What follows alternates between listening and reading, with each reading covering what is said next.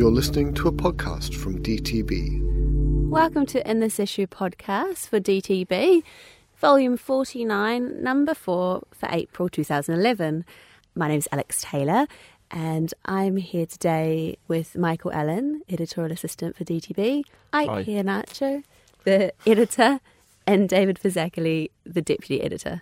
Hi. Hello. Hello. Hi. Right, I thought I'd kick this off today, asking Ike just to discuss the editorial for this month, which is on herbal medicine, all change. Thanks, Alex. This editorial really talks about a revolution as far as herbal medicines and their use is concerned. From the end of this month, 30th of April, the only herbal medicines that will be available for sale will be ones which have what's called a traditional herbal registration. And that's a change from what's existed previously when herbal medicines could be obtained from all sorts of outlets without such a licensing system. Herbal medicines will also be available if they are classed as medicines. So there'll be two classes. There'll be ones which are medicines anyway and others which have this form of registration. It now, if you like, formalises herbal medicines in a way that they haven't been to date.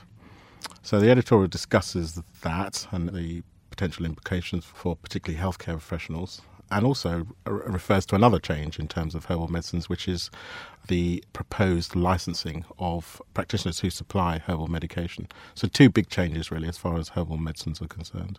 How do you think this is going to affect everyone, really? I think that for many healthcare professionals, there's been a tendency to really dismiss herbal medicines, perhaps by not even thinking of them as medicines, perhaps by not asking patients whether they're taking them, and not having much knowledge about them.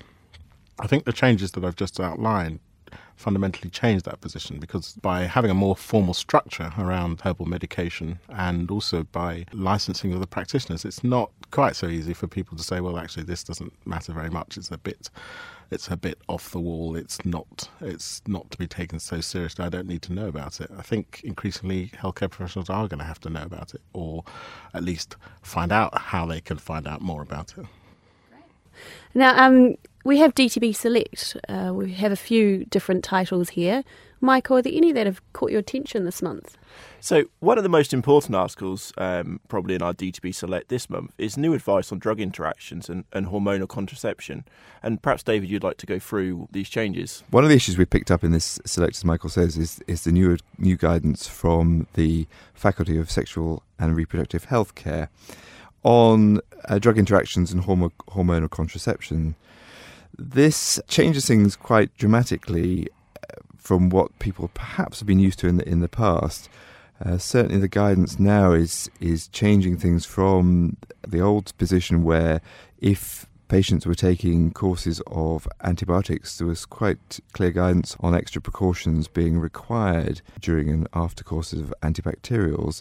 But now the guidance is changing to say that actually additional precautions are not required for any antibacterials that actually don't induce enzymes, which really leaves things like rifampicin or rifampicin-like drugs as the only ones that use as a contraception will need to take additional precautions when they take.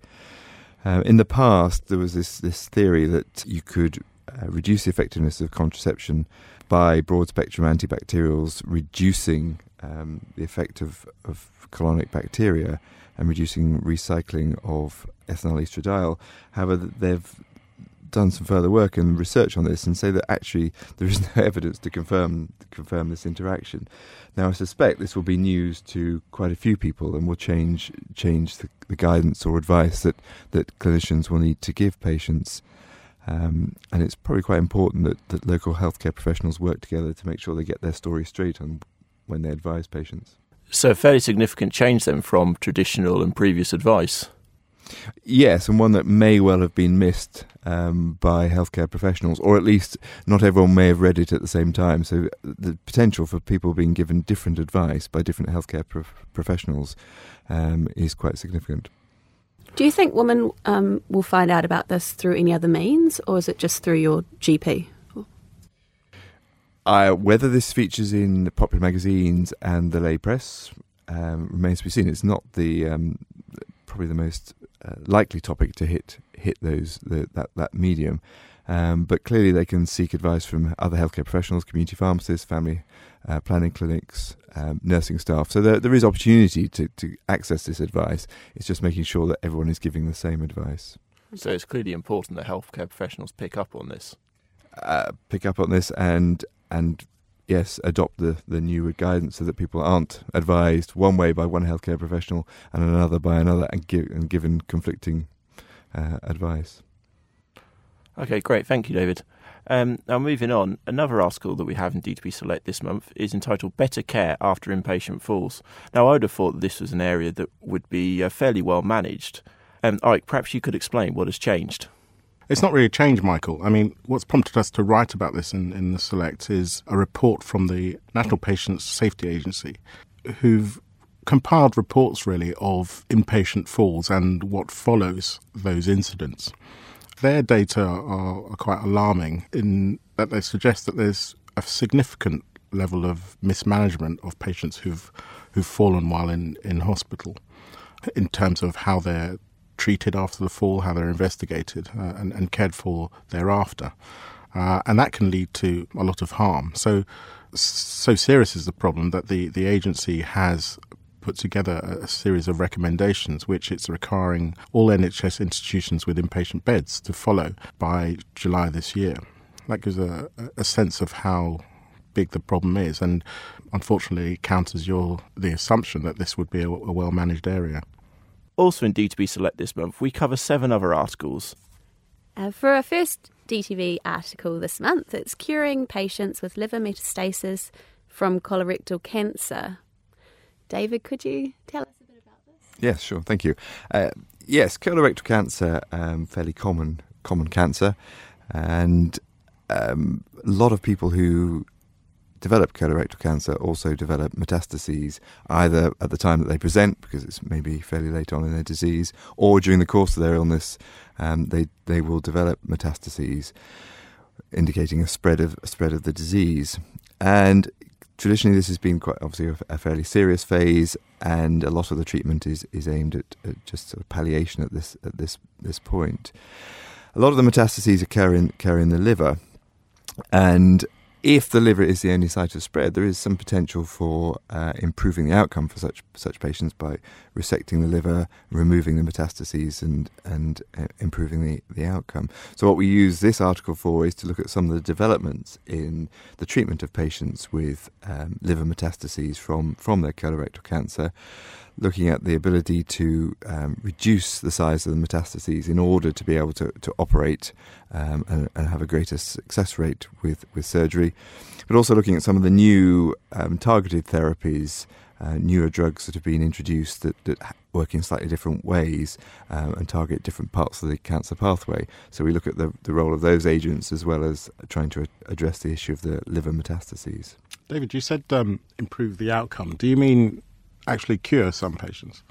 Well, using the word cure in the specific cancer sense, in terms of improving 5-year survival rates, then yes, there is some evidence that this will improve outcomes, or some of these interventions will improve outcomes for patients.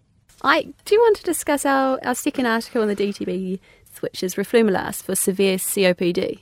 Yes, COPD, chronic obstructive pulmonary disease, is a very common condition. And Roflumilast is a fairly new treatment which is licensed for treating patients with that condition. It's a so-called phosphodiesterase 4 inhibitor, a bit of a tongue twister. Essentially, this means that it impairs the function of an enzyme, phosphodiesterase, leading to increased levels of a substance called cyclic AMP. That change has been shown, at least in animal models, to result in what look like helpful changes in terms of the COPD disease process. In terms of the clinical data, as usual, we've reviewed it and tried to see whether Roflumilast has a natural place for patients with COPD. So that's what the article focuses on, whether and how this changes the management of people with that condition. All right, thank you very much for joining me here today. Please visit our DTB website if you'd like to read up any more about any of these articles at dtb.bmj.com. Thank you very much. For For more information about this programme and other BMJ Group podcasts, go to podcasts.bmj.com.